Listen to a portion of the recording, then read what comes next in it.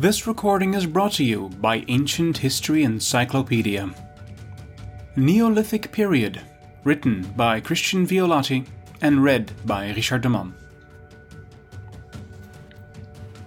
The term Neolithic Period refers to the last stage of the Stone Age, a term coined in the late 19th century CE by scholars which covers three different periods: Paleolithic, Mesolithic, and Neolithic. The Neolithic period is significant for its megalithic architecture, the spread of agricultural practices, and the use of polished stone tools. The term Neolithic or New Stone Age is most frequently used in connection with agriculture, which is the time when cereal cultivation and animal domestication was introduced. Because agriculture developed at different times in different regions of the world, there is no single date for the beginning of the Neolithic. In the Near East, agriculture was developed around 9000 BCE, in Southeast Europe around 7000 BCE, and later in other regions. Even within a specific region, agriculture developed during different times. For example, agriculture first developed in Southeast Europe around 7000 BCE, in Central Europe around 5500 BCE, and in Northern Europe around 4000 BCE. In East Asia, the Neolithic goes from 6000 to 2000 BCE. Pottery is another element that makes the dating of the Neolithic problematic. In some regions, the appearance of pottery is considered a symbol of the Neolithic, but this notion makes the term Neolithic even more ambiguous, since the use of pottery does not always occur after agriculture. In Japan, pottery appears before agriculture, while in the Near East, agriculture predates pottery production.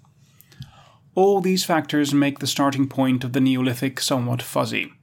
It should be remembered that the origin of the term lies in a late 19th century CE classification system, as detailed above, and we must keep in mind its limitations.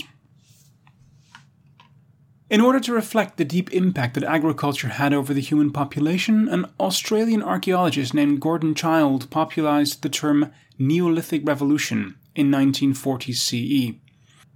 However, today it is believed that the impact of agricultural innovation was exaggerated in the past. The development of Neolithic culture appears to have been a gradual rather than a sudden change.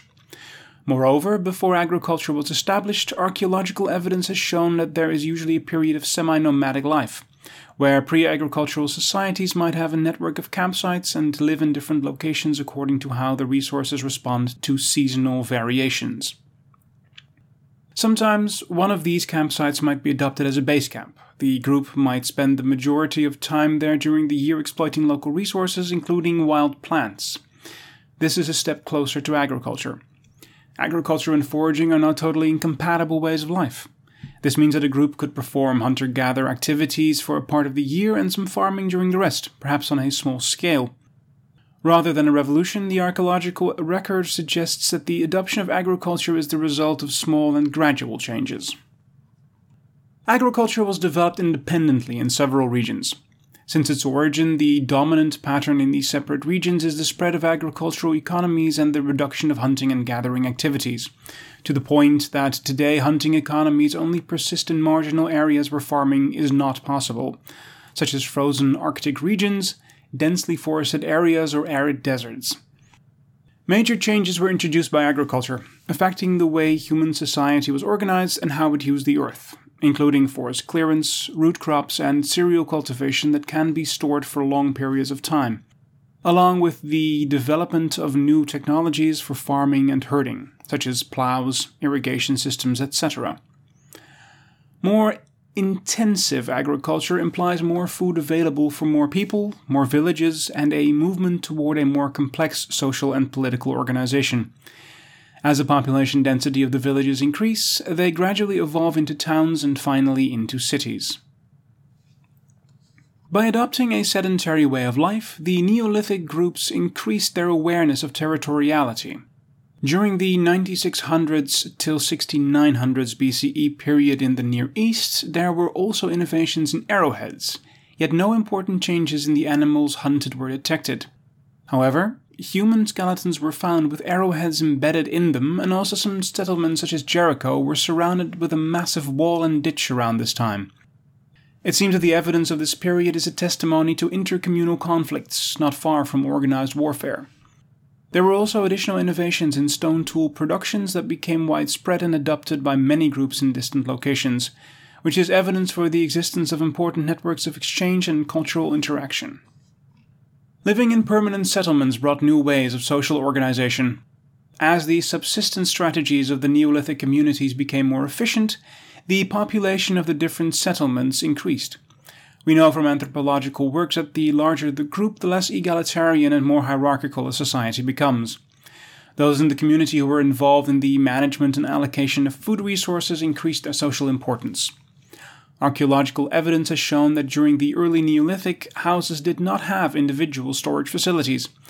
Storage and those activities linked to food preparation for storage were managed at a village level. At the site of Jarf el-Ahmar in North Syria, there is a large subterranean structure which was used as a communal storage facility. This construction is in a central location among the households, and there is also evidence that several rituals were performed in it. Another site in northern Syria named Tel Abu Huraira displays evidence for the transition from foraging to farming. It was a gradual process, which took several centuries. The first inhabitants of the site hunted gazelles, wild asses, and wild cattle. Then we see evidence of change. Gazelle consumption dropped and the amount of sheep consumption rose, wild in the beginning and domesticated in the end. Sheep herding turned into the main source of meat and gazelle hunting became a minor activity. Human remains show an increase of tooth wear of all adults, which reflects the importance of ground cereal in the diet. It is interesting that once pottery was introduced, tooth wear rates decreased, but the frequency of bad teeth increased, which suggests that baked food made from stone ground flour was largely replaced by dishes such as porridge and gruel, which were boiled in pots. Towards the end of the Neolithic era, copper metallurgy is introduced, which marks a transition period to the Bronze Age, sometimes referred to as the Chalcolithic or Eneolithic era. Bronze is a mixture of copper and tin and has greater hardness than copper, better casting properties, and a lower melting point. Bronze could be used for making weapons, something that was not possible with copper, which is not hard enough to endure combat conditions. In time, bronze became the primary material for tools and weapons, and a good part of the stone technology became obsolete, signaling the end of the Neolithic, and thus, of the Stone Age. This recording was brought to you by Ancient History Encyclopedia. For more great articles and interactive content, visit www.ancient.eu. Ancient History Encyclopedia is a non-profit organization.